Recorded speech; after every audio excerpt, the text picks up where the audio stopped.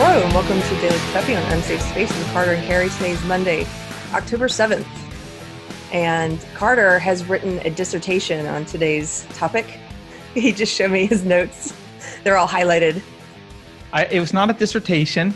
I actually wanted to write an article about this, but I didn't have time. So I have several pages worth of notes about this effing article. Good.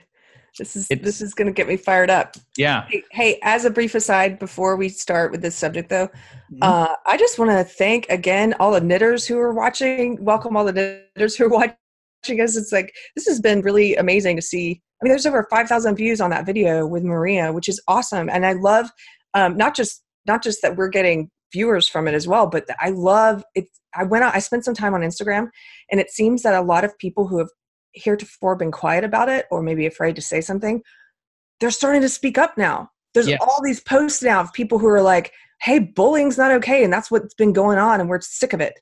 And people who are starting to recognize that this is an ideology. SJW ideology is a belief system, and that's why they all sound the same and say the same things and have the same tactics. And once you start to realize those tactics, you can see right through it. But there are people who are starting to talk about it and defend her and defend Sakamatician and defend people. And I also saw a few SJWs still try. This was just hilarious to me. One of them was still trying to blacklist people. It was like a screenshot of a knitter who had linked to our video. It said, hey, if you're following this person, you should think twice about who you associate. Yeah. And I was in the comments. I just wanted to have a little bit of fun, like a cat with a little bit of yarn. Knitting. And so I was like, in other words, hey, you need to blacklist this person and we're going to blacklist you, pick up that pitchfork or we're going to fork you. Like I've seen this movie several times before. I mean, it's basically what this person is saying. And then she had the gall to go back and forth with me and, of course, had nothing interesting or meaningful at all to say, just immediately called me a racist. No reason. I think maybe the faster they call you a racist, the better you are. I think they go right to racist. Go right to racist, and then they go right to their attempted redefinition of racism, which is, she said, I hate to break it to you, but basically she's like, it's impossible to be racist towards white people. I'm like, you know what? I hate to break it to you, but racism is racism, and pretty sure that singling out individuals on the basis of their race and saying it's okay to be racist towards that group or treat them with ill will or whatever, I'm pretty sure that's the definition of racism. You might want to look at history, like spend some more time reading history and a little bit less time forming online Instagram mobs. I hate to break it to you, but all those student loans you took out for critical theory, waste of money. Waste of money, child. Anyway. It's been great with the knitters. And the thing I like about knitting is it's a microcosm of what happens in a lot of different industries, but it's a nice clear-cut example because they have their own online community and you can see it happening, but it happens everywhere. And it's something to be aware of, even if you're not in the knitting community, whatever community you're in. SJW convergence happens, and the same kind of crap happens everywhere. So welcome knitters. By the way, I've been chatting with Maria. She's down to go to, what's the name of this thing? Yarn Revolution, I think. It's on I actually have it on my calendar. That's how into the knitting community I am now, even though I can't knit. Can we go as like it's on the 10th of November. It's Yarn Revolution, and it's outside of Seattle. And if she can get a posse to go with, she's down to go. So we should go, and you and I should we should represent the remedial knitters. I have actually knit before. See? Because my wife and daughter were like on a knitting kick for a while. And we also, I made like a scarf and a oddly shaped blanket, while watching Die Hard or whatever. But I did try it.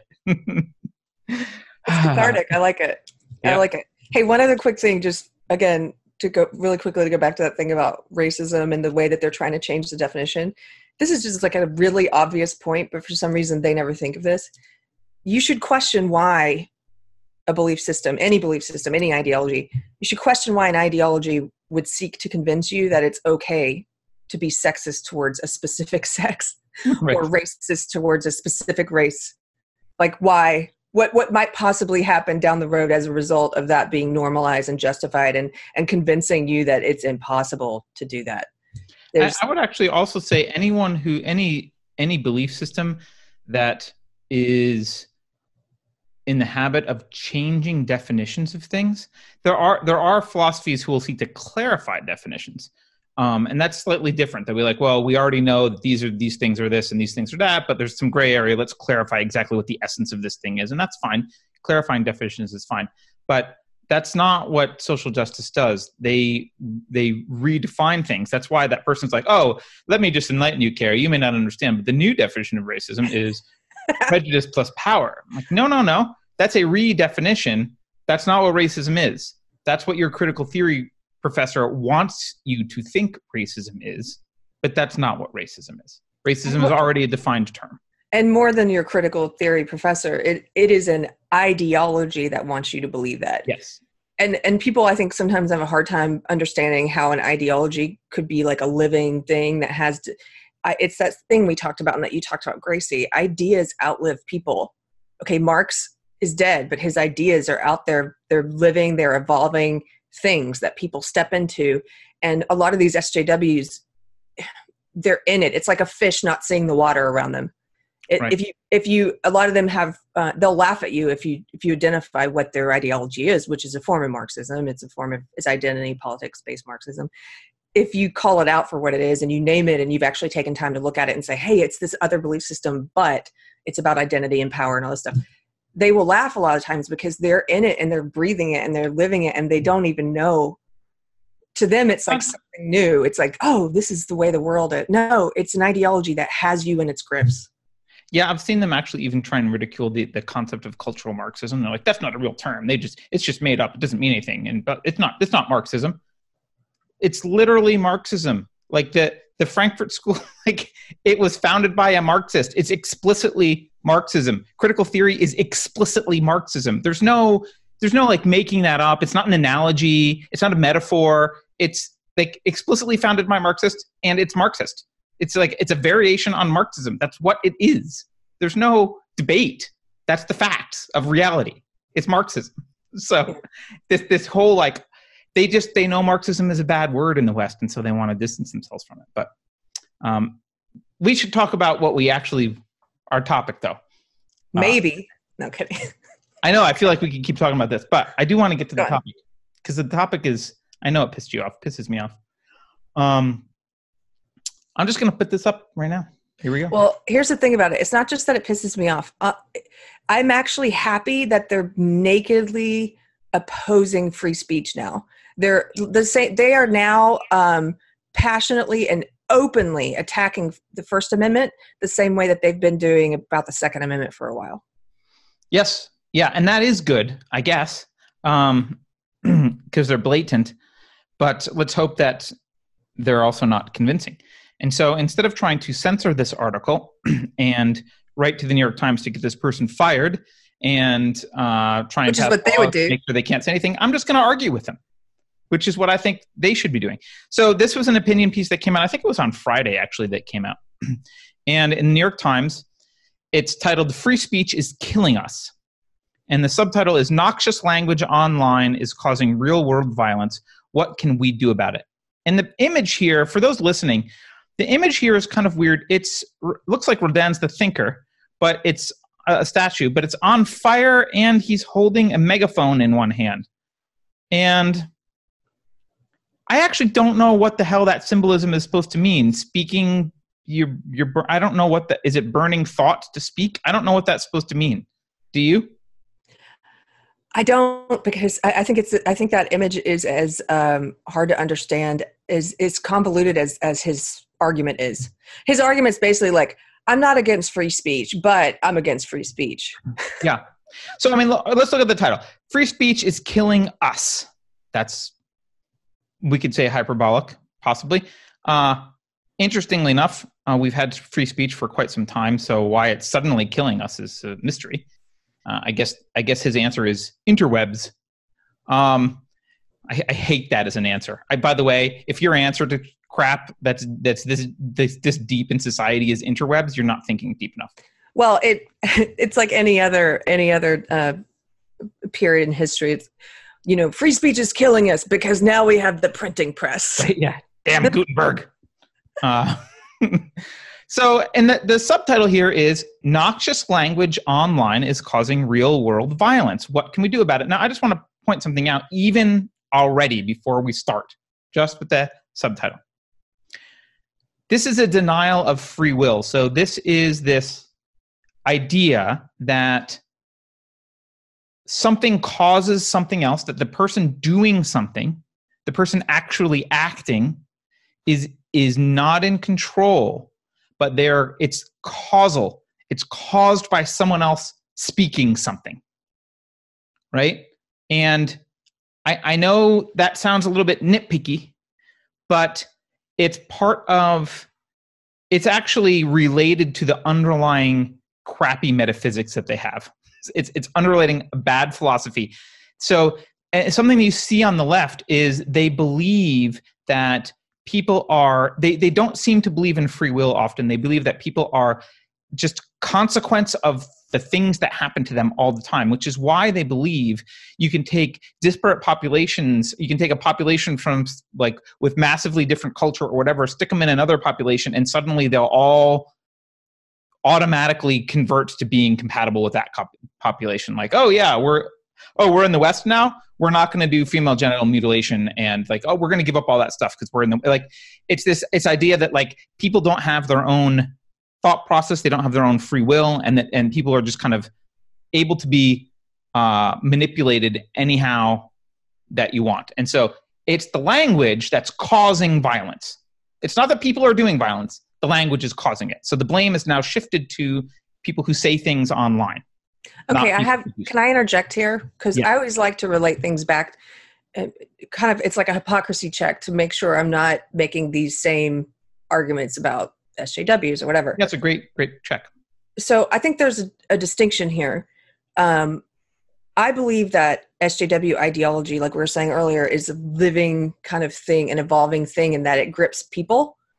And I believe a lot of the language, let's talk about language in particular, they are obsessed with language, and they're obsessed with controlling language and changing definitions, because by controlling language, they can better shape and control your thoughts. And by controlling your thoughts, they can help you justify violence by dehumanizing other people. Yes. But let me just think through the difference here. Like this girl that I was arguing with, the SJW knitter, right? She immediately started dehumanizing me off the bat by calling me a racist for no reason.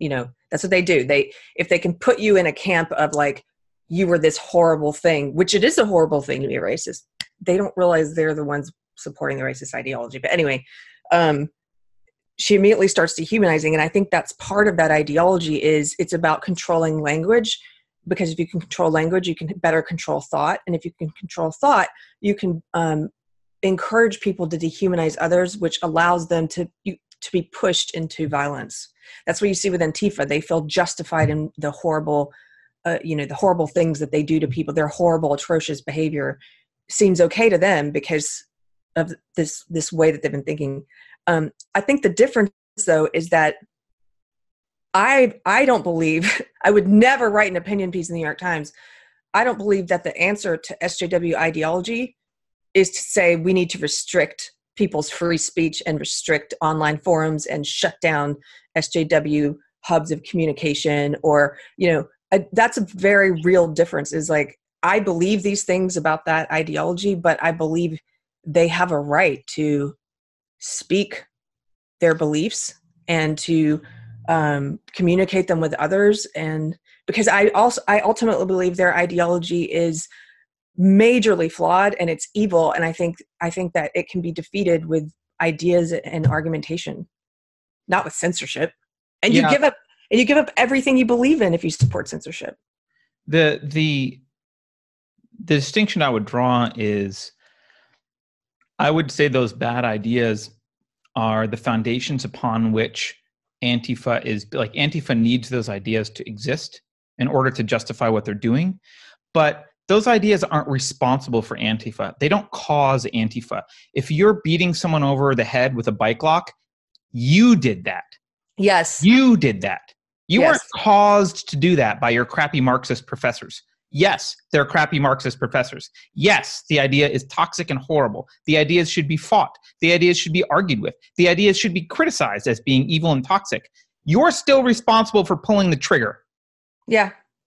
That's the difference. Absolutely. Well, just like this guy, I know you're about to get into it, but he tries to lay Heather Heyer, the Charlottesville, the girl that was run over by the car that was killed. He tries to lay that at the feet of ideas.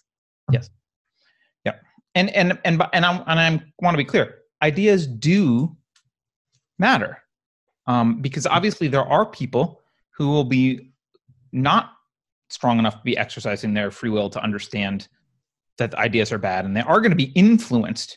Ideas do influence people, and they do influence people to generate violence. That's true. Ideas can influence people, but they don't cause it. Mm-hmm. It's a minor distinction. I just want to be clear about it. Okay, so let's dive in. So he starts, Andrew Marantz. So he starts and he says, there has never been a bright line between word and deed. Now, Carrie, I think there's probably a name for this fallacy that he's going to commit here, but I don't know what it is. So if someone knows what it is, tell me. The fallacy that I just made up a name. I would call it something like the fallacy of omniscient categories. And this is the idea that because there are specific instances that sit on the edge between two different concepts, the concepts themselves should be, or that they're invalid or they should be questioned. So like the example is gender, right? The intersex, there's like 0.018% of people actually intersex, right? But gender is very biologically and scientifically binary. There's like two clear bell curves and very little overlap. It's a clear bimodal distribution. But it's this idea that like, well, because there's a gray area, because there are some edge cases where we're not sure, or it breaks the model in some little way on the edge, therefore the entire model is bunk. That's what he's about to do here. He's saying there's never been a bright line between word and deed. Okay? This is his saying, well, I mean, for most cases, there's a very bright line. Yes. If I call you a jerk, that's a word. If I shoot you in the face, that's a deed. That's a deed. We know the difference. There are some edge cases where if I point a gun at you and I say, give me your wallet, or I'll shoot you. Is that a word or a deed? Well, maybe in that case, there's an edge case. And then that's when you have to start asking what the principle behind things is and why free speech is a principle and what I'm doing when I point a gun at you. I'm actually introducing violence into the situation. That's what makes it not okay. It's not my speech. It's that I'm introducing violence. It's a credible threat. If I point a squirt gun at you and you know it's a fake squirt gun and I say the exact same thing, it is free speech. It's the introduction of violence that makes it different. So he has this, there's never been a bright line between the two. So he's starting off trying to sow confusion. And then he says, I know there's just so much here. Then he says, yet for years, the founders of Facebook and Twitter and 4chan and Reddit, along with consumers obsessed with these products and the investors who stood to profit from them, tried to pretend that noxious speech prevalent on those platforms wouldn't metastasize into physical violence. There's a few things about this sentence. He's saying obsessed, consumers are obsessed. He's using that as an insult because he knows that you probably use those platforms. And he wants to give you an ability to distance yourself from the target. So don't worry, you're not obsessed. But all these free speech advocates, they're just obsessed consumers, right? He's going to paint us as just, we're not thinkers. We're not thinking about the consequences here. We're not putting our philosophical heads on and standing on principle. We're just obsessed consumers. And the investors profit. Profit's the evil word. It's used derisively, especially in the New York Times. It's evil and it's profit. And then he says, tried to pretend that this wouldn't do this. So again, we're being willfully ignorant. We're turning a blind eye to justice because of profits and our obsessions. That's what he's also building in a conclusion that I don't share, that he doesn't offer evidence for whatsoever. Which is that noxious speech prevalent on those platforms metastasize into physical violence. I don't view it that way at all. Right. Well, I mean, it can influence physical violence. Can influence, but I don't. Physical violence. And by the way, prevalent on those platforms. Like, when's the last time you went to one of these platforms and were like, "Oh my gosh, look at all the noxious speech"? In fact, it's the other way. All I see is like, "Oh my gosh, look at all the people who get put in Facebook jail and banned for stuff that's like not that they should not be." Yeah, the word prevalent is an interesting choice because it makes it sound like it's all over the place, but it's not. It's not. And then he goes on, I won't read, in the early years, people used to associate this with the free Twitter executives here. Twitter executives referred to their company as the free speech wing of the free speech party. Sticks and stones and assault rifles could hurt us, but the internet was surely only a force for progress. And then he writes, no one believes that anymore. Now, this is weird because then he says, not after the social media fueled campaigns of, and he lists some politicians he doesn't like, an Indian politician, a Filipino politician, Donald Trump, Heather Heyer in Charlottesville, who is the one that was murdered in Charlottesville with a car. Not after the massacres in the synagogue in Pittsburgh, Christchurch, New Zealand, Walmart shooter. So he lists all this stuff, and he says, we don't believe that it's free speech anymore. Wait a minute. There's a really look at the people he left out. Well, yes, exactly. He leaves out Antifa. And all of the terrorism and violence of Antifa, all the leftist stuff, right? He leaves out who's the guy that shot the Republican baseball games? The baseball game. He leaves that guy out. He leaves out the Ohio shooter because he was part of Antifa. Yep. He leaves out He leaves out the Orlando thing, which was that guy was. He leaves out the ones that were motivated by radical Islamic beliefs. Yep. Cherry picking incidents of violence to try and support a narrative. Right. The other thing, though, that he says like, no one believes that anymore. Not after these things. I'm not sure what the no one believes that anymore means. Maybe he's speaking for everyone. Maybe that's the internet is a force for progress. But if he's talking about free speech on Twitter, no one believes that anymore. But that's because of not after Megan Murphy, Gavin McInnes, Tommy Robinson, Milo Yiannopoulos, Laura Loomer, Alex Jones, right? Candace Owens retweeted something that Sarah Jeong, the racist social justice warrior, she tweeted something that had that was disparaging against white people. Candace Owens retweeted it and changed the race and got banned from Twitter temporarily for that. So it's after that we don't believe Twitter's about free speech, not after this crap. That's the problem. But all right, so he goes there, fine. Then he says, hey, I've been embedded in all this stuff.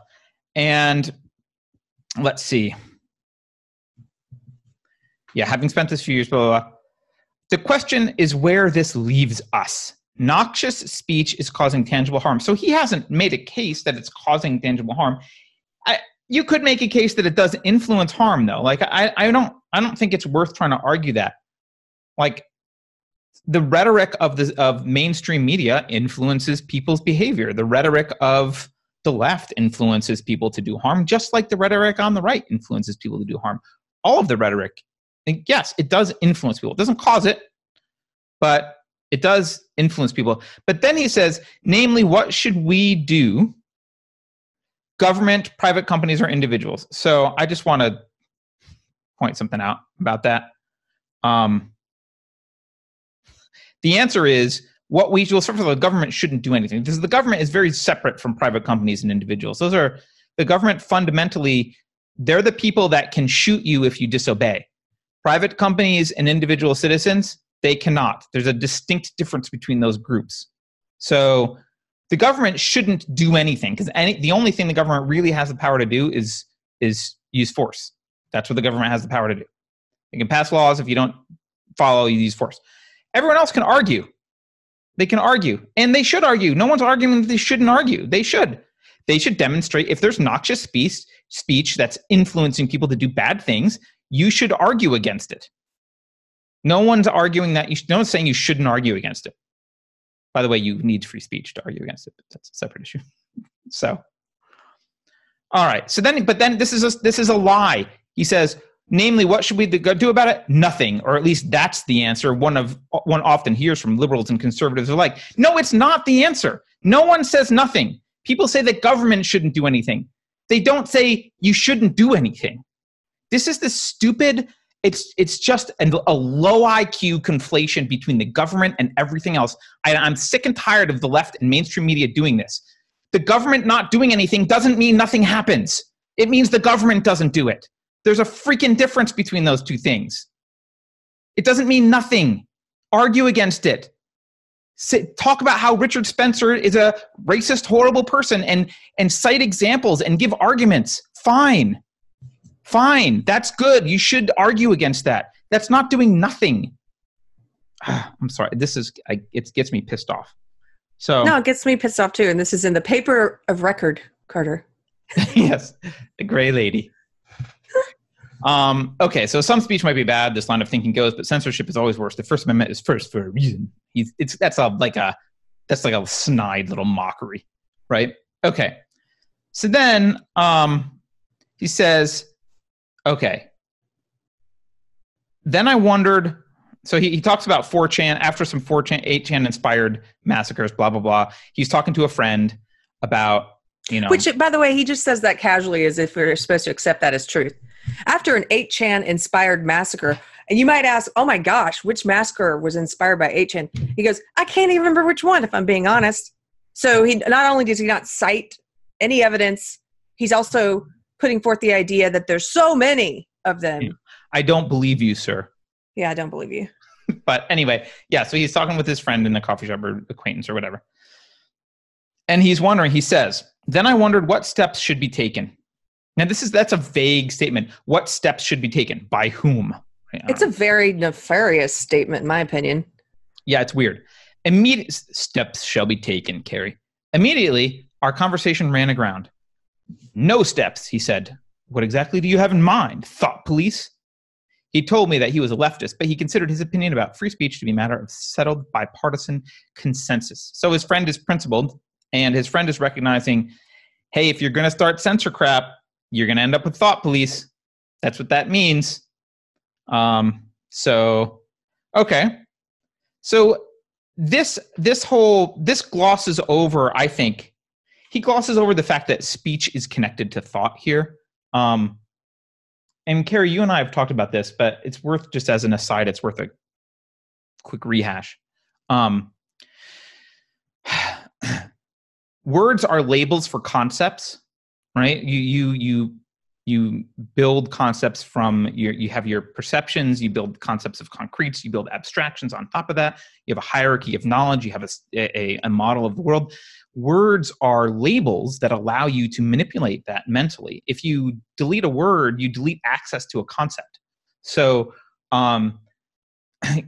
speech is incredibly important. Free speech is incredibly important for freedom of thought, because if you can't say anything, even if it's wrong, because sometimes working out your thoughts require exploring avenues and realizing, like backing up when you realize you've hit something that is contradictory or isn't working. If those avenues are blocked off because words are blocked off, it actually affects your ability to think about those things. Now, obviously, you can still use them, those words quietly at home, because we're not actually in 1984 yet. But that's the consequence. Speech and thought are very, very, very closely related. That's why in all the dystopian novels, like 1984, speech is controlled. Right? Speech is one of the first things people control. It's one of the first things that, one of the first things totalitarian regimes do is set up propaganda arms and control the media, right? They want to control. And that's not just in dystopian novels. That's based on history. That's based on what's happened. My second half was history, not necessarily. Right, over and over and over. That's why I think these SJWs, it's like they don't know anything about history. They know the bare minimum. And that's why they can't see that the role they're playing in things right now is not the one they pretend it is. Right. The other thing, this is a subtle point, but censorship kind of implies, and but Carrie, this because you've said this a lot about the social justice ideology. Censorship implies that everything is settled and there's no debate to be had on an issue anymore, right? Because you can't be allowed to say those things. You can't be allowed to think, can't be allowed to go down that direction of thought, can't be allowed to talk about those things, say those things, use those words. Why? It's settled. Those are wrong. That's settled. Right? Which is an oddly absolutist position for someone who began this entire article with this idea that there's actually no absolutes here because there's gray areas in between, right now. Now they're like, oh, there's no gray areas when it comes to hate speech. Okay. Yeah. I got you, buddy. And who decides? And those things, that line keeps creeping. I mean, he in this article, I know you're probably about to get to something, but he even he talks about figures who are not hate figures, but he's accepted this narrative, this false truth, this fake news, this lie. Like he wraps Milo Yiannopoulos and Alex Jones as like people who are deserving of being banned from the public square. Well, I don't agree with that at all. And I don't have to agree with everything Milo Yiannopoulos and Alex Jones have said. I certainly don't. But we live in an age where people like this loser who's writing this New York Times piece have so convinced us that we're guilty for defending the free speech of people that we disagree with, that we feel like we have to make that caveat every time. Okay, well, here's the caveat. I don't agree with everything they've said. I don't even agree with most of what Alex Jones just said, I'm sure. But do they deserve to be banned from the public square? No. What have they done that demands that? What have they done that you can't one day be accused of? Right. Well, they wrong think is what they've done. So yeah. So he says then this sentence is obnoxious because he says using free speech as a cop-out is just as intellectually dishonest and just as morally bankrupt. He uses this example of like, you wouldn't say this about the Second Amendment, right? You probably should. That's a separate topic for another day. But he's recognizing that leftists have wiggle room on the Second Amendment, but they don't on the First. He's right that that's an inconsistent stance. If it's based on if your morals come from the amendments, if you say it's right because it's an amendment, it is a contradictory thing to not apply that to the Second Amendment. But that's not why it's right, first of all. And second of all, I think they are. The Second Amendment is important. So yeah, I agree. So you and I would probably be intellectually consistent on that, which is that, back up to that paragraph, when I'd invoked the ubiquity of combat weapons in civilian life. What combat weapons are you talking about? There's no military rifles in civilian life. There's no, the AR-15, they continually, this is a little trick of language they do. They want you to think that there's no difference between, and I was in an argument with a liar the other day who was telling me that the AR-15 was the same as, which one is it that they compare it to, the military one? M16? Yes, the M16. And he was like, I've carried an M16 in battle, and I also know what an AR-15 is. I was like, well, then great. You know that there is a very real difference between those two guns, being that one is fully automatic and one is semi-automatic. That's a huge factual difference that people like this guy try to just completely blow over as if it's, oh, combat weapons in civilian life. Oh, sure, that's a thing. It's not a thing. Right. This guy is a liar. And he does a lot of this, like, assuming that something's true. He just says it like, you know, he just says things as if they're true.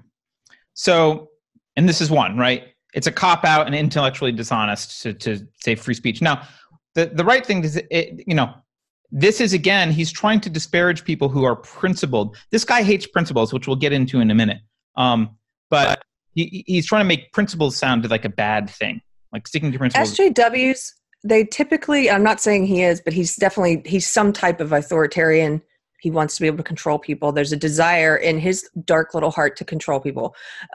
They don't put principles, we've talked about this before, they don't put principles above ideology. They put their ideology above principles.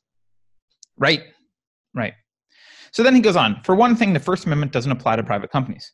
Even the most creative reader of the Constitution will not find a provision guaranteeing Richard Spencer a Twitter account. Now, look, first of all, he's the one who lumped government in with private companies, individuals earlier. Like, he's the one who conflated those. Like, the reader hasn't conflated those. Other people aren't conflating those. This is his conflation, and now he's picking it apart as if he's making an argument. Well, you're the idiot who conflated government and private companies in the first place. But also, as he points out, the issue with Twitter, he actually points this out by mistake earlier. To quote something he says earlier, it's up here. He writes, let me find it. Twitter executives referred to their company as the free speech wing of the Free Speech Party. The problem with Twitter is not that they want to have, quote, censorship or rules about what you can and can't say on the platform. The problem is that they are doing so by fraud. It's false advertising. They built their platform saying that they were about free speech and there wasn't censorship. And now that they've made money and pulled people in and done the hardest thing you can possibly do building a social media company, which is get critical mass. Now that they've got critical mass and are in a market position to make it very difficult for competitors, now they are violating their promise to their early users, to all their users, that they were about free speech. That's the problem with Twitter. I don't think even free speech advocates, I don't think anyone would argue that you can't build a company from the ground up saying, hey, we're gonna censor all Republicans and anything to do with Trump or anything like whatever we like. We're a censorship platform. That's what we do. Come on and join. But they wouldn't have hit critical mass. Very likely they would not have reached the level that Twitter has. Twitter did this by lying. That is the problem with Twitter. So the other thing here is that I want to make another, I think this is important to note, and we've talked about this before. He says using free speech is a cop-out. As a cop-out is just as intellectually dishonest and just as morally bad. Well, first of all, it's not a cop-out. It's truly what I believe. And he's trying to limit the idea of censorship and free speech as simply to what is legal, what is already illegal or legal. He's trying to limit it to the government. So that's what people do. We see this all the time where people say, well, private companies can do what they want. Private companies can censor who they want. Yes, they can. It's legal. I get that. I support that. I still think it's morally wrong and ethically wrong. Sometimes people on the left have a hard time distinguishing between what's legal and what's moral because at least the radical leftists, they so want to, like the radical people on the radical right, they have this in common. Fundamentalists want the law to reflect their own moral and ethical beliefs. Yeah, that's called authoritarianism. That's called authoritarianism. And so they go, well, it's not legal. Therefore, it's not illegal to ban Alex Jones from Twitter. Therefore, it's ethical and moral. No, it's not. I think it's unethical. And I think we are starting to see, we just read the books Brave New World and 1984 for Unsafe Space Book Club. And so those are fresh on my mind a lot. And it's like, the only thing that Orwell got wrong or that he couldn't foresee was big social and big tech having so much control over our lives and having so much control over the public sphere. And the fact that the censorship would come from that area. So it is very concerning to me how much ability they have to censor us. And just because it's not coming from the government yet, and it will, because we've already seen that the government is working with Facebook and other social media companies in other countries. Other governments are working with them. Right, so of course.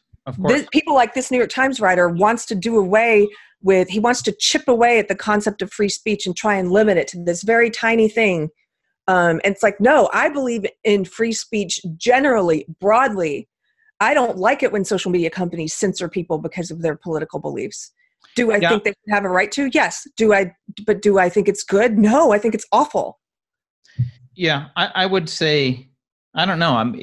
I might part ways with you a little bit on that and just be like, I'm not sure I would morally, if a company said from the beginning, we're censoring whatever it is, even if it's stuff that I agree with or whatever, if they said platform, from the beginning, yes. And I would be like, no, that's not, I don't have a moral problem with that. I don't agree with you, but I don't have a big moral problem with clearly laying the ground rules for how participating in this community is. That's fine. We actually agree, Carter. Okay. If they said that from the beginning, but what they've done is they've pretended to be non-biased. And even now, as they are participating in vast censorship of wrong thinkers across all these different platforms, YouTube, Facebook, Google, as they're participating in this, they're still pretending to be non-biased. That's what really gets my goat. It's like they're saying, well, we're not engaging in censorship. These are figures of hate. Yep. Right? Yep, absolutely. All right. So then he says, let's see. Then he says, but even if you see social media platforms as something more akin to a public utility, not all speech is protected under the First Amendment anyway. And then he cites libel, incitement of violence, and child pornography. He says these are forms of free speech, but we censor them all, and no one calls it the death knell of enlightenment. Now, there's a couple of things I want to point out about these couple sentences here. First of all, this is again this weird argument about kind of like this gray area. It's weird. It's putting the First Amendment first, right? The First Amendment isn't the definition of free speech, and it's not where free speech comes from. So he's like, hey, but even if it were, if it's like, hey, the First Amendment, we violated a little bit in these places, therefore we can violate it whenever.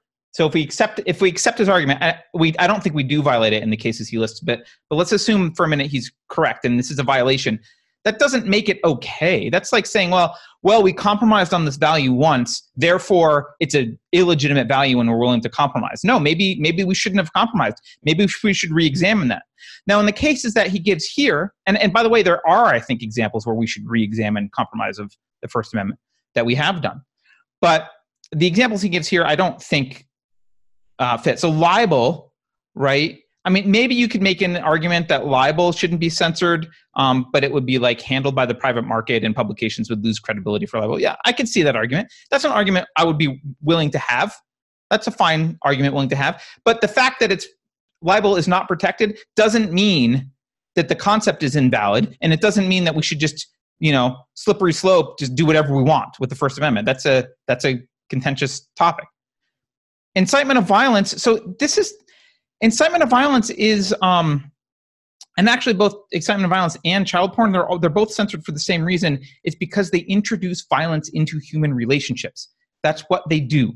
So incitement is it's only enforced, as my understanding, is a very strict, specific case, right? It needs to be a credible threat. It needs to be like a reasonable person needs to think it's credible. So if I write to Carrie online, haha, I'm going to kill you because she did something I didn't like, that's not credible. It's not a credible threat. I can't get in trouble for actual violence, right? But if I point a gun at Carrie and say, I'm going to kill you if you don't do X, Y, and Z, that's a credible threat. I've introduced violence into this situation. So that's what incitement of violence is, introducing violence in a very real way where a reasonable person would say, yeah, that's clearly telling someone to commit a violent crime. That's what that is. It's pointing a gun. It's telling them, go kill this person, whatever it is. That's what that is. So that's why it's not protected. So is child porn. And child porn is like he started this at the beginning about between a word and a deed. Child porn is a deed. It is an evil, violent deed. Right. So that's, again, child porn is censored because it's evidence of a violent act. Children can't consent, right? And possession of this child porn is considered being an accomplice, right? A specific violent act has occurred, and the person who's got the child porn or whatever, they're an accomplice in that act. That's why it's illegal. That's why, right? But interestingly enough, saying, this is going to get clipped and people are going to use it the wrong way, but saying the words, I like child porn, that is protected free speech. You can say that. It's vile and you're a disgusting individual, but you can say it. That's protected speech, but you can't have it because that crosses over into violence. So he's acting like this is like, hey, the whole thing's fuzzy anyway. Let's just throw the concept out.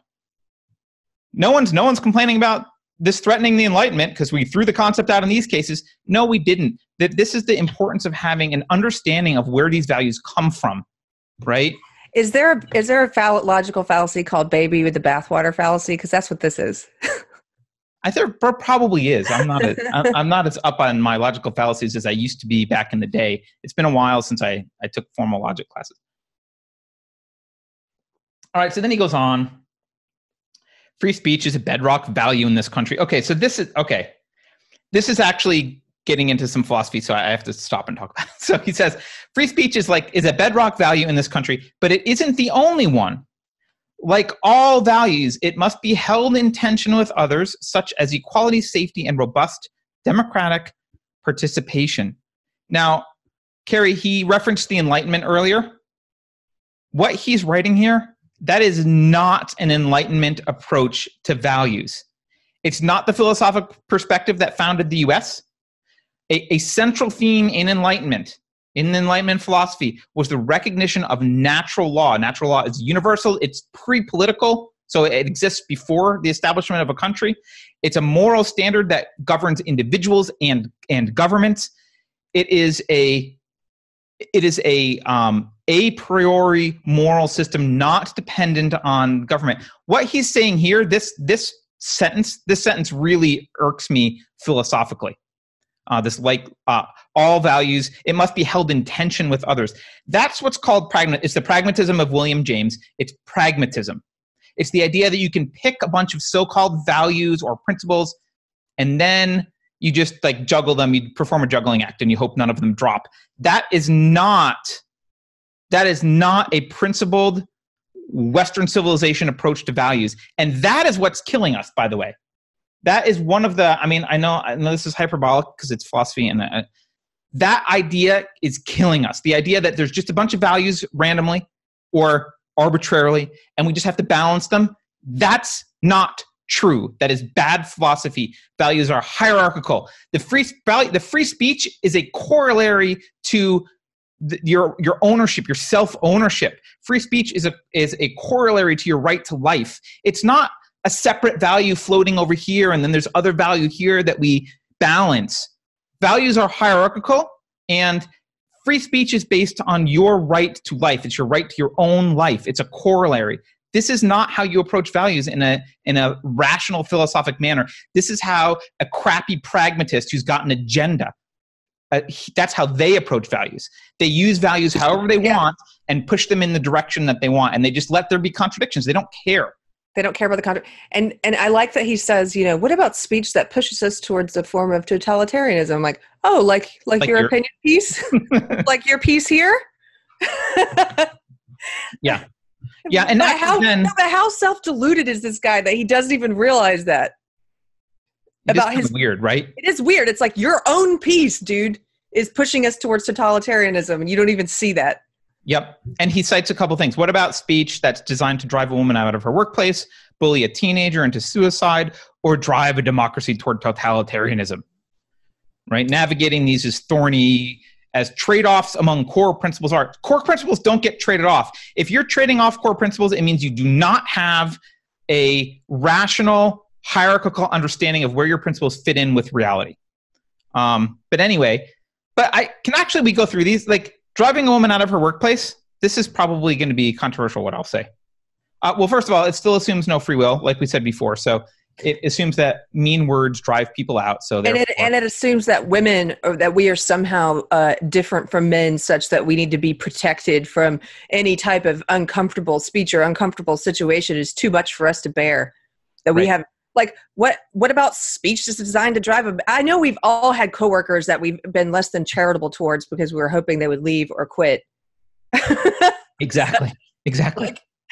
Like, is that now women need to be protected from that? There have been people who've treated me like crap hoping I would leave. Yep. And look, in a moral society, interaction between individuals is voluntary, and that includes interaction between the company and employees. And in a free society, in a moral society, we allow those interactions. From a government perspective, we allow those interactions to be free, right? The only alternative is that someone would have to decide what was the intent behind, Carrie was being mean to someone, Carrie was using language to drive someone out. Is it because she's a woman? Why was Carrie doing it? You have to have intent, and it's, yeah, you have to build like an all-powerful bureaucracy. You have to build a bunch of bureaucrats policing every interaction, and they're supposed to decide what your motivations are according to some standard, right? So in a free society, a government actually allows you to drive a woman out of her workplace through language. That's allowed, but only at the government level. Companies can still decide what's appropriate or not. Companies can still say that behavior is not acceptable, and that's fine. You can't work here if you have that behavior. But the government doesn't get involved. In a moral society, guns don't enter the picture. Okay, just really quickly explain what you mean. But I know we have to explain it just in case we have new viewers. When he means guns don't enter the picture, what Carter's saying is that the only way the government would enforce that would be at the butt of a gun. Force always implies someone in the room the room is holding a gun. Right. Yeah. I mean, yeah. I know we have a lot of new viewers, and sometimes I just say things. My contention is, well, I don't think that this is really arguable. Government, by definition, is a monopoly on force. That's what makes government different from Microsoft or Apple or Google. Those companies can't throw you in jail. We haven't given them, as a society, we haven't given them power of a police force with guns that are allowed to go arrest you, and if you resist, shoot you and put you in jail. That's been granted as a society to the government. They have a monopoly on force. That's what government is. So when you pass a law or you say, you shouldn't be allowed to do this or shouldn't be allowed to do that, what you're saying is if someone does it, they should be in violation. If they refuse to submit to whatever the court orders them to do or whatever the consequences of that are, men with guns should show up and forcibly remove them. And if they resist, they will get shot. That's the essence of a government. That's what a government is. What about women with guns, Carter? I'm joking. Or women with guns. Yeah. Yes. I say men with guns a lot. It is mostly men that you're relying on to enforce these rules. But okay, so then there's the bullying the teenager. Again, assumes no free will, but also I would say, look, private schools, private companies, they can have rules about private clubs. They can say what you can and can't say to each other as kids, and you can have rules about that. But my favorite is the one that you brought up, Carrie. It's I'll highlight it here. It's to drive a democracy towards totalitarianism. Well, then if that were against the law, none of the New York Times, none of these opinion pieces, none of these SJW journalists would be around anymore. Yeah, and you know what?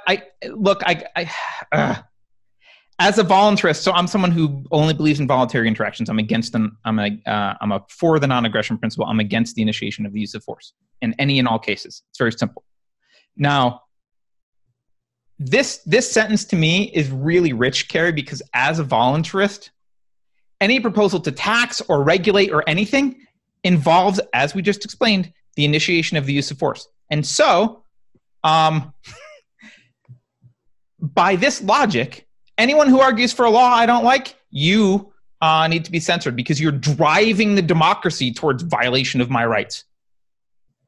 You're driving it towards totalitarianism. I view that as totalitarian. It's a mild version of totalitarianism. So what he's saying is driving the democracy to use force in a way that he doesn't like. That's bad. Hey, I live in this country and you guys have all voted for crap using force that I don't like all the time. I don't get to claim that I can censor you. You don't like this. This is a clearly partisan thing, right? It's just that's got thought police and political manipulation written all over it. How do you know if a comment is driving democracy towards totalitarianism? I thought Obama used too many executive orders. I thought he bombed too many people every Tuesday with his drone strikes. There's a lot of crap that I think you people have done. Can you want me to argue that that's driving towards totalitarianism? Suddenly everything's censored? This is a stupid sophomoric argument. Sorry. Okay. Carrie is, are you getting tired of my ranting? I can't help it, Carrie. I get very excited. I like your ranting. I was just muted for a second. I get very excited. Okay. So then he goes on to, he cites like a Rwandan thing where the U.S. didn't jam radio signals and therefore maybe the genocide happened that wouldn't have happened. This is just a straw man crappy argument because this is a question of foreign policy, not a question of free speech. It's like, should we violate their free speech or not? Like, yes, it would be violating their free speech to interfere. Should they have done that? That's a foreign policy question. It's not a question about our own citizens. It's a argument that doesn't belong here. But then, so Carrie, actually, this point got me interested because then he says, I'm not calling for repealing the First Amendment or even banning speech I find offensive on private platforms. So I'm like, oh, wow. So what is he doing? Yes, he is. Like, but go ahead. He says he's not. So I'm like, all right, well, this is interesting. And he says, okay, well, we can protect unpopular speech from government interference while also admitting that unchecked speech exposes us to risks. We can take steps to mitigate those risks. So now I'm intrigued because I'm wondering, okay, what does he mean? By the way, just to reiterate, freedom of speech does not come from the First Amendment. But all right, here we go.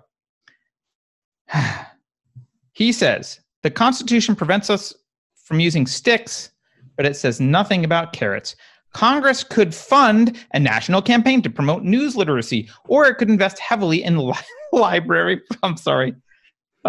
programming. It could build a robust public media in the mold of the BBC. Carrie, as you pointed out the other day to someone who said, hey, you have an agenda. All reporting has an agenda. It all has an agenda. And if you use taxpayer money to push an agenda, that agenda is going to be palatable to the bureaucracy, which means that it will implement a pro-bureaucracy big government. That will be the agenda. So that's what you get with the BBC. That's what you get with NPR, and that's what you would get here. But he's a leftist. He wants big government. So it's a great idea for him. Like, hey, can you fund more of this lefty crap? He wants totalitarianism. He wants to be run by the state. He want a friend pointed this out to me about take a look at what the BBC has become. It is simply a propaganda arm, and so is the CBC in Canada, up in Canada. Right. And he's basically like, why don't we just get a propaganda arm, guys? Right. Like, it's not, the media itself's already propaganda. Trust me. Carter and I have talked about what we call the cathedral, the blue cathedral, the legacy media enough. If that's not clear to you that all you're watching is straight up propaganda, then you've been had.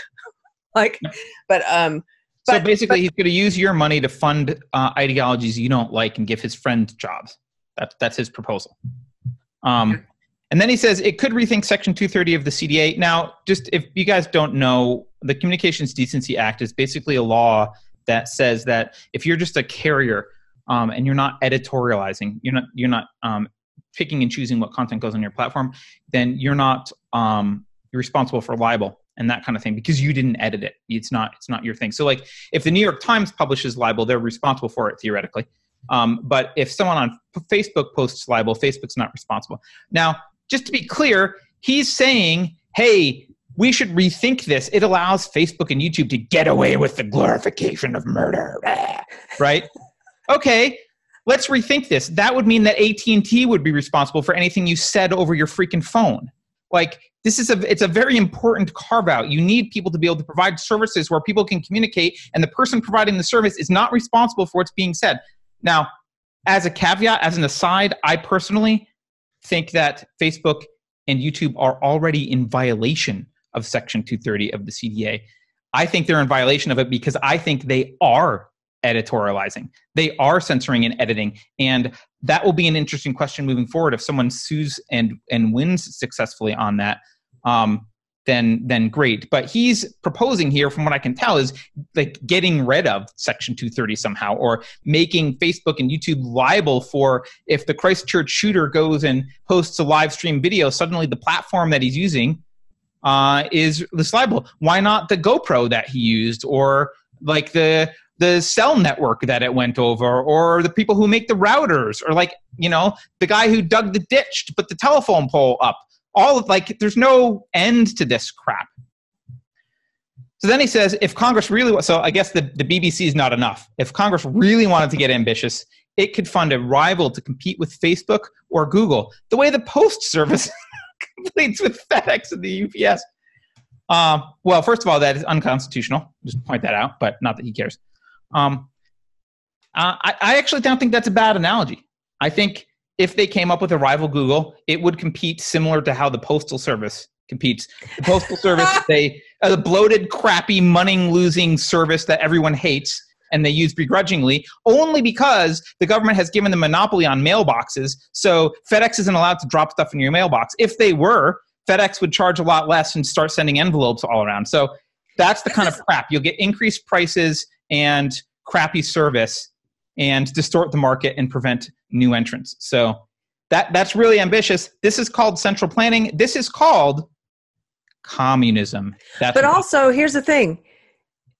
He's already acknowledged there's a difference between the government can't censor certain things that private companies can. So I actually think I don't want to. How would this work? Right. I don't want a propaganda Facebook, but let's say there was a government Facebook. They wouldn't be able to get away with banning all these people that they have, because the First Amendment would be what's in charge of that. Do you know what I mean? Oh, that's an interesting point. It's not private anymore. So actually, if they tried to do that, they would not be able to ban anyone. he would be more upset. He would be like, look at all these Milo Yiannopoulos running around. The government Facebooks that, guys. He also says, look, hey, also the private sector could do this on their own. Tomorrow, Mark could make Facebook slightly less profitable and enormously less immoral. How Facebook's immoral, other than that they lied to you, I'm not sure. But he could hire thousands more content moderators, and he doesn't like Sheryl Sandberg, I guess, and he wants a human rights lawyer there, and blah, blah, blah. Have you read all these exposés about the content moderators at Facebook and how they all want to kill themselves? No. It's awful. It's awful. We should do a whole episode on that sometime. Just about the stuff they have to read and watch and censor. And yeah. Well, I mean, the thing I want to point out here is the private sector can do this. Mark could do this if he want. Now, I think Facebook is already committing fraud. It's already false advertising. He could start a company tomorrow. He could start a private Facebook doing all these things, these wonderful things that he wants. All right. So then he says, he talks about, so he brings up, like you mentioned, he throws Alex Jones and Milo in there, like saying, hey, yay, they banned them. That's great. But he also says why. He also says Facebook could hire basically what sounds like an SJW. Facebook could hire an SJW to make all these important decisions. Right. They could, and a team of more SJWs. Yeah. Yeah. Review your content. Facebook could hire a wrong think department. I know. We could call it Thought Police. Okay. Yeah. So then he starts quoting this guy from the ACLU, John Powell, who back when the ACLU was good, yeah, he actually represented the KKK in federal court. He says racists should have rights. But then he says, I also know, being black and having black relatives, that what it means to have a cross burned on your lawn. It makes no sense for the law to be concerned about one and ignore the other. So just to be clear, it is illegal to walk onto someone's private property and burn a cross on their lawn. So the law isn't concerned with one but not the other. Right. The law is concerned with both. You're presenting a false narrative here. You're pretending like the law is not concerned with them. This is, by the way, as an aside, and I know a lot of viewers know this, but the ACLU has lost its way. Like, as of there was a lot of internal fighting. It's basically been taken over by SJWs. Do you think the knitting community has been converged upon? The ACLU has been converged upon, and the people running it now are not concerned with civil liberties. They are not concerned with free speech. They are concerned with SJW ideology. Right. There have been leaked memos that that have pointed this out. You just look at everything that they post on their Twitter since then, and look at this guy and how he's turned around, which is basically like, we shouldn't be. Scroll back up to the beginning of that paragraph. Again, I love it when people contradict themselves so openly. We need to protect the rights of speakers, but what about protecting everyone else from listening to them? From listening to them? What does that mean? They don't have to listen to them. Milo Yiannopoulos can come to your college. You can sit at home in your college dorm. Right. This is that crappy pragmatism again. And he's saying that he's conflating speech with marching onto someone's private property and burning a cross, which is conflating it with violence. Yeah. Illegal. Which is why you see all these wimpy little college kids who have either been indoctrinated by SJWs or themselves have become SJWs, who run around talking about harm because somebody's coming. Ben Shapiro's coming to speak at my campus. Oh my goodness. Who cares? Organize your own speaker. Don't go see him. Right. But what you are doing is trying to censor him and trying to prevent not just his free speech, prevent him from speaking in a public forum that he was booked to speak at. You're also trying to prevent my right to hear who I want to hear. Not that I want to hear him. If you think he's so bad and horrible, invite him to debate one of your superstars that you think can crush him publicly, and he'd probably say yes. Yeah, he'd say yes, but you won't invite him to debate someone because you don't like debate. You don't actually like engaging. SJWs don't actually like engaging with ideas. They can't. Right. So then he goes on, Mr. Powell, this is the ACLU guy. Mr. Powell, in other words, is a free speech advocate, but not a free speech absolutist. I just want to pause on that. They're using this word absolutist to make it sound like your position is unreasonable. So a different way to word this would be he's a free speech advocate, but he's not principled on the issue. Yes, exactly. I was going to say he is not principled instead of being principled. Right. So and then he says, then he gives this example. Shortly before his tenure as a legal director, he said, when women complained about sexual harassment in the workplace, the ACLU's response would be, sorry, nothing we can do. Harassment is speech, which, by the way, is principled. It's not nice, but it's principled. And then he says, that looks ridiculous to us now, as it should. No. So just the story of the ACLU's descendant into like losing their way, losing principles. It is speech. Doesn't mean she can't go to HR. It doesn't mean that the company should accept it. The company can say, look, that may be free speech, but not here. You can't harass our employees. You're fired, right? That's fine, but not the government's job. Not the government's job. Not the government's job. And yeah, this to me, this is the ACLU in a nutshell. They have lost their purpose and their way, and they're now beholden to SJW ideology. And if free speech and civil liberties and individual rights, which is what they used to be all about, if that is butting heads with SJW ideology, they're going to pick SJW ideology, and they're not going to fight for free speech anymore. And you see that in individual cases that they're no longer taking, and you also see that in positions that they're making publicly. And this is the problem with bad philosophy, where you don't understand where those rights come from. You don't have them integrated into a higher system. You just have a pragmatist approach. You look at these SJW moralizing, and you look at free speech, and you don't know which one to choose. And so you choose SJWism because why not? It's popular. So then he says, this also bothers me. This guy was a lawyer who argued in front of the Supreme Court, it seems like, or federal court. Argued in federal court. He thinks that some aspects of our current First Amendment jurisprudence, blanket protections of hate speech, for example, will also seem ridiculous in retrospect. Quote, it's simpler to only think about the First Amendment and to ignore, say, the 14th Amendment, which guarantees full citizenship and equal protection to all Americans, including those who are harmed by hate speech, he said. It's simpler, but it's also wrong. So I just want to clarify. The 14th Amendment does not mention hate speech. It sounds like maybe it does when he quotes it. There's no hate speech in the 14th Amendment. And to be clear, I can get out my little pocket 14th Amendment here. He's only talking about the end of Section 1. It's the only thing that could possibly be relevant. And it says, nor shall any state deprive any person of life, liberty, or property without due process of law, nor deny any person within its jurisdiction the equal protection of the laws. That's what he's talking about. So that is not, hey, you have a right to not be offended, or anything that's that counters the political, the agenda of the left is considered harmful, right? It doesn't mean the law, that equal protection part of the 14th Amendment clearly means the law shouldn't apply differently to some people than to others. It doesn't authorize the government to protect anyone from being insulted or demeaned or ridiculed or belittled or even hated. That's not what that means. In fact, it's the exact opposite of what he's saying, which is, hey, let's treat some people differently. Like yes. Women need to be protected in a way that men aren't. Yes. So then the author's like, hey, I have to confess, I used to agree with the guy I met in the coffee shop, but now I've seen the light because, I don't know, maybe he dated a leftist. Who knows? So I just want to point out this paragraph when he does this. He's just trying to appeal to you, like, "Hey, I'm just like you," but then I got educated about it, the whole thing, and now I understand that principled positions on free speech are bad.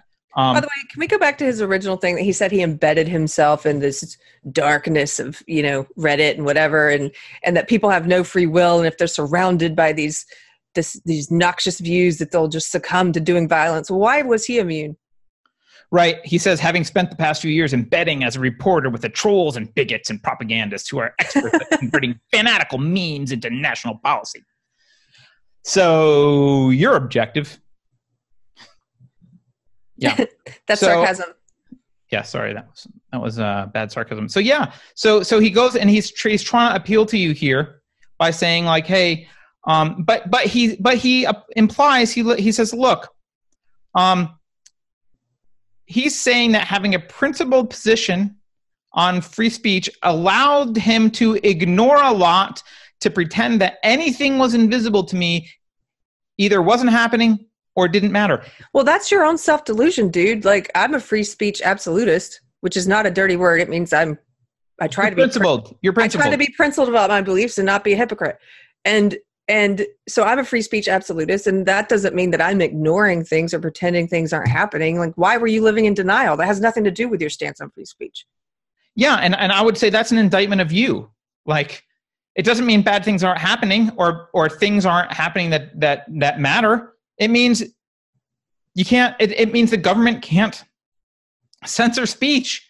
You can argue against those bad things. If you think those trolls and propagandists are bad, make an argument against them, which you haven't, by the way. You just said it. Make a freaking argument. I know that's hard for you to make an argument. I know it's very difficult to get a paycheck from the New York Times and understand how to make any kind of an argument, but try and make one. God. All right. So finally, you get to the end. Finally, Carrie. And he says, Mr. Powell compared harmful speech to carbon pollution. People are allowed to drive cars, but the government can regulate greenhouse emissions. The private sector can transition to renewable energy resources. Civic groups can promote public transportation, and cities can build seawalls to prepare for rising ocean levels. We could choose to reduce all of that to a simple dictate. Everyone should be allowed to drive a car, and that's that. But doing so would stop the waters from rising around us. Okay, first of all, it's not free speech isn't a dictate. It's a derivable corollary to the philosophic principle that you own your own life. It's not a dictate. And second, let's just first of all, actually, Carrie, as someone who thinks that climate alarmism is based on bullcrap, I actually think this is a great analogy because yes, it is like carbon pollution. A lie. I mean, there is carbon pollution, but like the whole alarmist aspect of it is bullcrap. But by the way, just as a reminder, Obama just bought a $15 million waterfront mansion in Martha's Vineyard. So I don't think he's worried about the sea levels rising. But even if all the climate alarmism is warranted, and this is totally a warranted thing, so I'll accept all of the environmentalism for right now. This analogy fails for a simple reason that carbon would be doing actual damage. It would be the initiation of force against other people. The whole point of free speech is like one of the fundamental things about free speech is the recognition that words are not tangible physical objects that harm people. They don't initiate force against other people. They are words. That's the difference between speech and carbon or any other element on the periodic table or combination thereof. That's not what speech is. The First Amendment doesn't protect your right to throw rocks, acid, or other crap. It protects your right to throw words. That's all. They don't get this. Again, they don't get this because SJW ideology has been working very hard at conflating speech with actual physical violence and deeds for a while now. That's why this guy's having trouble discerning between the two, because remember, this is the same ideology that tells you throwing milkshakes at people is cool. I've had arguments with words with well-intentioned SJWs who really cannot see the difference between speech and physical force. Right. And they think speech, on the one hand, they think speech like Milo Yiannopoulos saying that feminism is cancer, they think that's violence. And they think hitting someone in the face with a milkshake is words. By the way, he did compare free speech to cancer in this article, just as a... Yeah. Anyway, but the point being, they look at speech that they don't like and they say that's violent. They look at violence, actual violence, but that they like it, then it's just speech.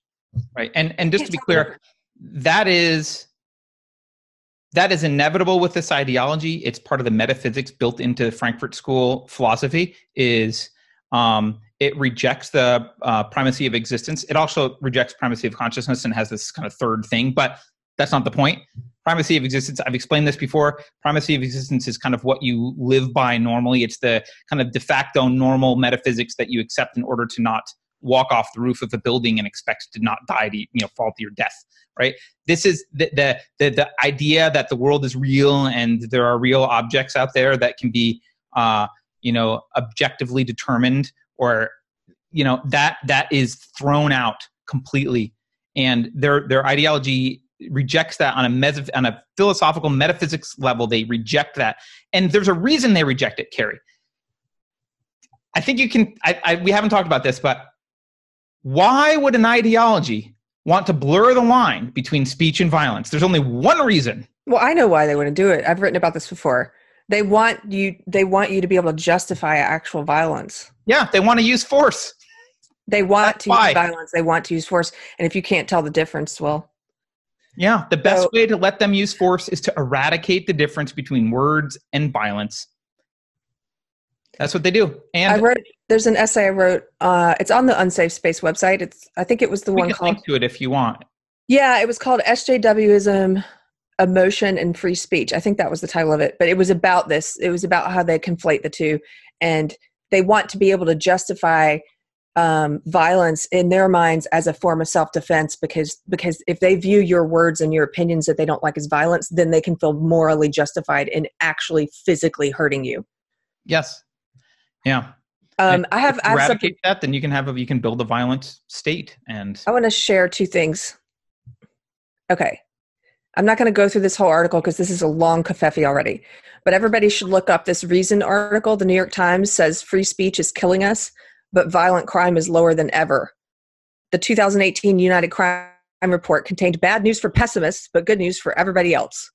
And it basically goes through and talks about how factually incorrect this whole New York Times piece is because violent crime rate is down. Yep. And then the other thing I wanted to share is let's end on a laugh because the Babylon Bee kills it all the time lately. And they really killed it. Awesome. Sorry, for people listening, Carrie, tell them what they're watching. This is an op-ed in the Babylon Bee, and it's an op-ed by Kim Jong-un, and it says, free speech is killing us. It's the exact same op-ed. They just replaced, they actually have the whole text. They just replaced the picture with a picture of Kim Jong-un. Well, they changed a little bit of it, but they left a lot of it intact. Noxious speech is causing tangible harm to the best country on earth, the Democratic People's Republic. Oh, yeah, sorry. Yeah, they did change it. But it's very similar. It's very similar because you get down here and he's like, I like you. He goes, the answer's obvious. We should have thought police. We should curb speech in an effort to stop violence. He goes on, look, he's got some of the same lines in it. Using free speech as a cop-out is intellectually dishonest and morally bankrupt. Look, I'm not calling for repealing free speech entirely. What I'm arguing for is silencing those whose speech your majestic rulers, namely me, find to be potentially seditious. Only when speech is carefully policed by myself or the New York Times, it doesn't say that, I just want to throw it in there, by people like the New York Times, your betters, with your betters determining what can be said and what cannot be said, then can speech truly be free. Yeah. Anyway, that's hilarious. I love this. I love the thing at the end, Carrie. Oh. Anyone disagreeing with this op-ed can, I forget what it said, but can report to the nearest labor camp and send messages directly to me. Oh yeah.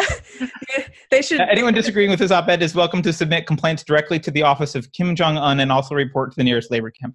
That's hilarious. The nearest in the U.S. it would be the nearest emotional labor camp. Yes.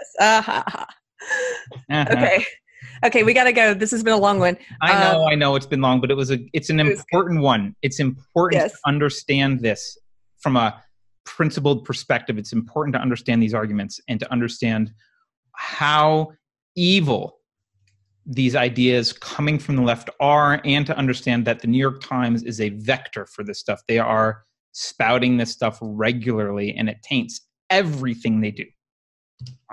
So you said taint. Okay. Anyway, have a nice day, guys. All right. Thanks for watching. Please don't forget to like, subscribe, share. Welcome again to the new followers we've had. You can also go to unsafespace.com. And you can support us by going to Subscribestar and looking for Unsafe Space. We don't make enough money. We don't make money on ads really at all. Most of our videos are demonetized on YouTube. So just to keep the lights on, we rely on donations. So give us a donation, sign up, and you get your name in the credits. So thanks, everyone.